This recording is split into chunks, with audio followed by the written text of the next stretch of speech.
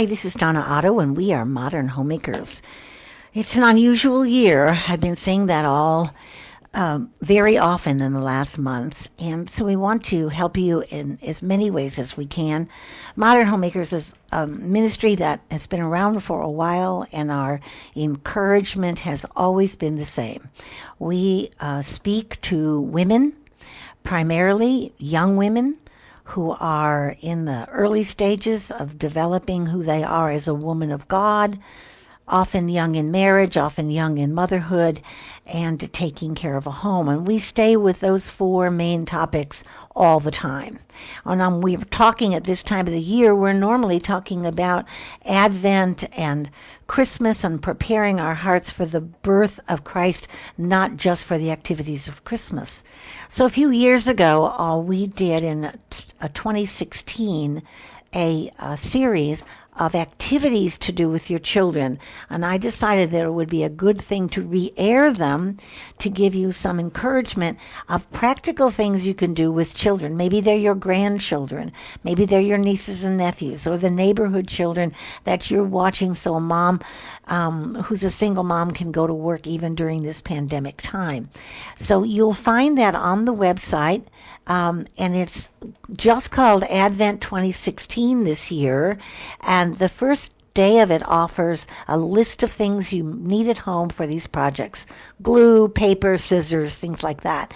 And then some very simple activities. And when I say simple, I'm talking to a woman who is a non-crafter, okay? So everything I created was very simple. Take a piece of freezer paper or paper towel and roll it out on the wall and tape it up and draw a mural. We're talking simple at its basic levels. Some ideas you might not have thought about, although by now I think we've run through a lot of our good ideas for caring for our children, but in the topic of Christmas. And I'm pausing for a few minutes to remind you about resting, finding rest in God. And you may pull your hair out and say, is she kidding? Well, I want you to know that rest is not just falling asleep or the cessation of activity, but rest is taking a breath like we do in music. You stop striking the key. You take a breath in the song to prepare for what is to come. And we all agree that to rest is to stop. Stop. We think that that's just stopping. And I stopped to take a Sabbath rest over 20 years ago now because I was inspired by Martin Luther's life and his quote that said he had leisure time with God. And I have made a part of my rhythm, a part of my ritual, a part of my routine, leisure time with God. Now, I could do that. When I began this, our daughter was long gone, had left home, been to college, living in our community. I didn't have a full-time job. I didn't have small children to care for. My husband was engaged in a livelihood that provided for us. Those are extras that I am aware of before I could start taking what I called a Sabbath rest. But I realized that it wasn't just the cessation of my time, but it was taking the heart of the Matthew passage, and particularly verse 29 of chapter 11, but here's 28 and 29 together. Come to me. Jesus so often uses the word come. If you don't read the Gospels regularly, can I encourage you in 2020 to start reading the Gospels regularly? Just read them. Just keep reading Matthew, Mark, Luke, and John. Keep reading them over and over and over again. You can read all the four Gospels once a month if you read 8 chapters a day. Maybe you want to be zealous about it and do that. But he says throughout the Gospels, come, come, come. And in this Matthew passage, he says, come to me, all you who are weary and are carrying heavy burdens. A lot of us feel weary and we're carrying heavy burdens, if not just for ourselves, for those we love and the world we love. And I will give you rest, he promises. Take my yoke upon you and learn from me, for I am gentle and humble in heart, and you will find rest for your souls. And what I'm talking about is not physicality. But I want you to know that was not a restful person. I have enormous capacity of energy, enormous. I can say that because it's not something I could manufacture. It was how God made me. I could go and go and go. And I used to have friends who say, if I said, gee, I feel tired, they would say, thank God. Maybe I can keep up with you this afternoon. But that's just how God made me. But when I became interested in this notion of resting of my soul, it wasn't resting from work. It was resting in my work. And that's where we are. We need rest for our souls in this work that we are all engaged in helping one another. I have a dear friend who's been working at a food bank, helping a food bank, now directing a food bank. And for Thanksgiving, she got in her mind that these families they serve, about 300 of them, she was going to provide an entire Thanksgiving dinner with a menu that everybody dreamed of. Everybody dreamed of. And she got all the ingredients for 300 families. And I said to her, are you tired? She said, oh, I'm tired from the work, but my soul is resting because I know this is what God called me to do right now. And he has allowed the way. And the miracles, I'll just tell you one little miracle. So they had the money given to buy the turkeys, okay? So they call up the turkey guy and say, hey, we need 300 turkeys. And he says, okay, what day do you want them? How big do they need to be? And she says, well, what about the price? And he gives her a good price. And he says, okay, pick them up. And she says, no, I can't pick them all up in the same place, in the same day. I don't have any room for 300 turkeys. The bank doesn't have them. Well, that's the only way I can do it. Then she's thinking she's going to rent a freezer. But the guy who's listening to her, God is doing a work in his life. This is how he has to do it. His company requires that you buy it and you pick it up and all done in one day. Well, guess what? She waited patiently and he called back and he said, okay, buy all 300, get 100 a day for 3 days in a row. And she could do that. Now, that is the perfect illustration of what it feels like to do your work, what God has called you to do, but rest in the fact that he has to take care of it. God has to take care of it. God had to talk to that man and make that man have a passion to help her to get the turkeys. Otherwise, we're going to have 300 defrosted turkeys sitting in the warehouse. So this is not about the cessation of work. It's about finding rest for your soul. I'd like to read to you a few paragraphs from a book on restoration by a friend of mine. His name is Mark Buchanan. The rest God invites me to needs attention. Not only do I need to make up my mind like Daniel did and have a heart transplant, but I need to take some action. I need to participate in this, as Elizabeth Elliot would say. The world is dying for the rest of God. I'm quoting Mark. I certainly was. I became a Sabbath keeper the hard way, either that or die. Not die literally, at least I don't think so, but die in other ways. It hadn't happened subtly over time, but I noticed that at some point that the harder I worked, the less I accomplished. Have you ever had that? The harder you work, the more exhausted you are, the less you accomplish. I was often what he calls a whirligig of motion. Have you ever felt that? I have. I felt like I'm spinning out of control.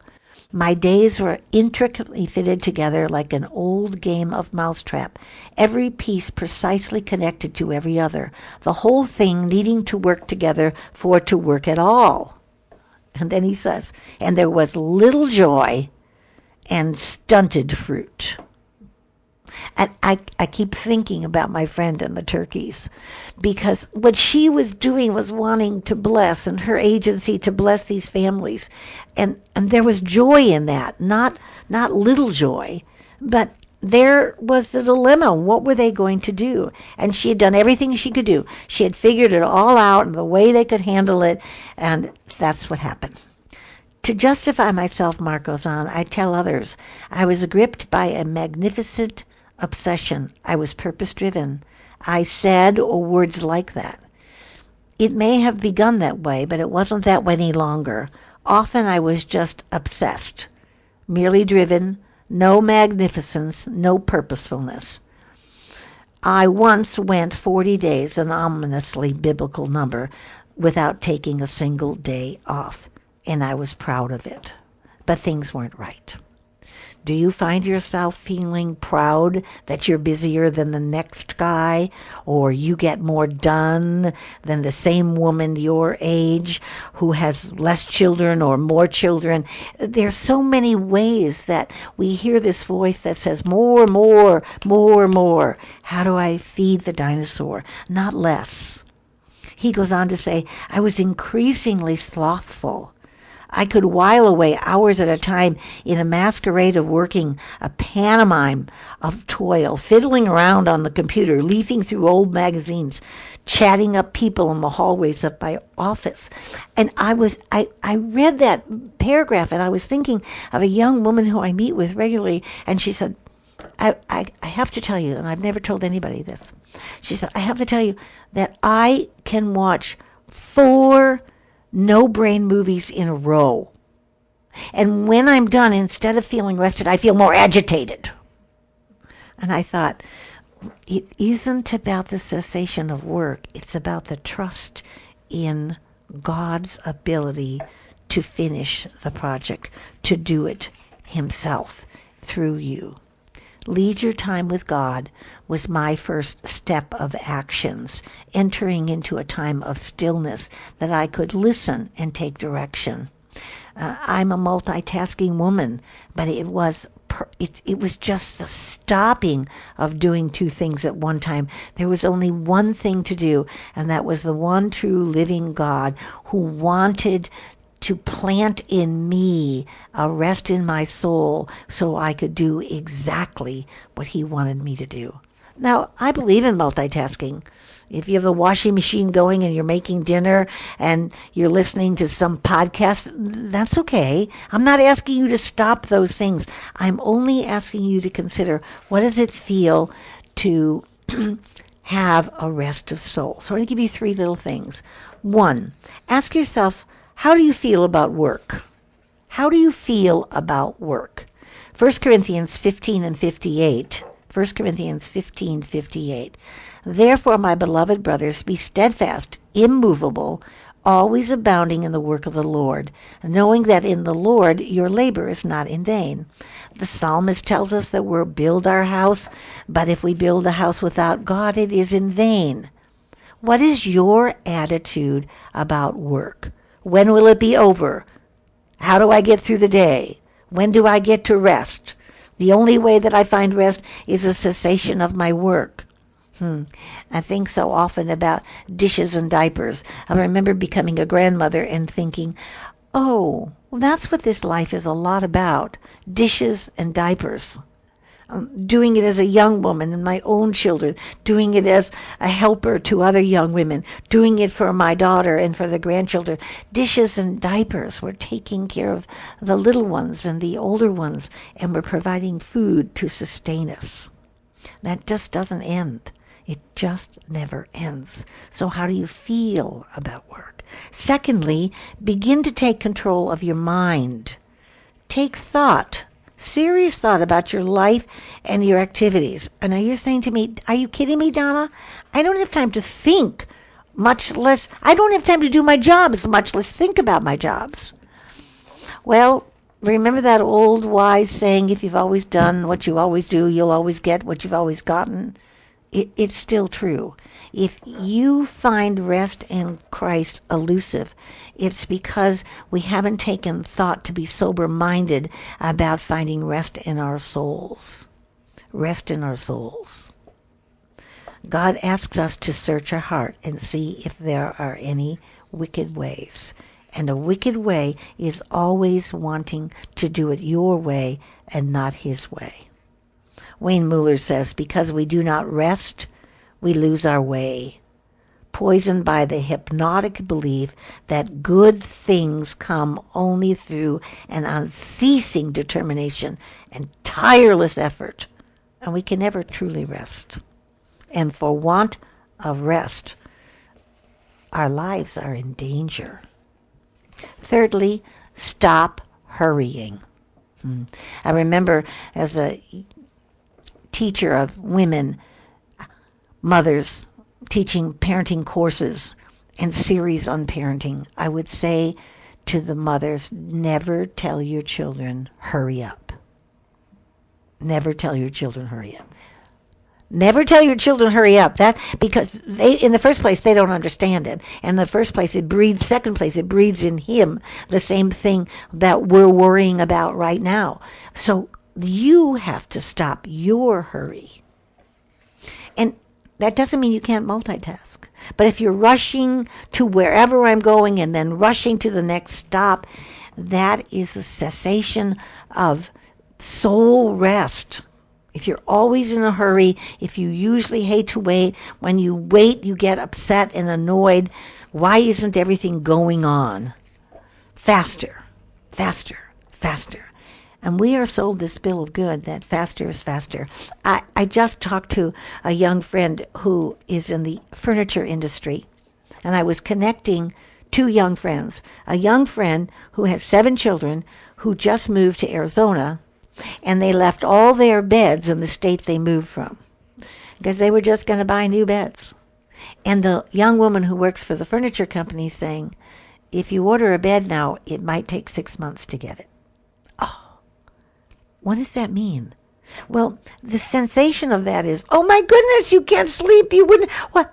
There are a lot of blow-up mattresses around, I said. There are a lot of places that you can find. It may not be what we started out to do. It may slow us down and will look different. But can you rest in your soul? Pay attention. Focus on the moments that frantic busyness, chronic distractions, mental multitaskings that will not allow you to pay attention to the voice of God, asking you to allow Him to create rest in your soul. So, these 3 very practical things to do. How do you feel about work? You may know the answer to that immediately. Can you take some control over your mind about your activities? And lastly, can you stop hurrying? Okay, Otto, I can't do all 3 of those. Okay, don't. Try one of them, will you?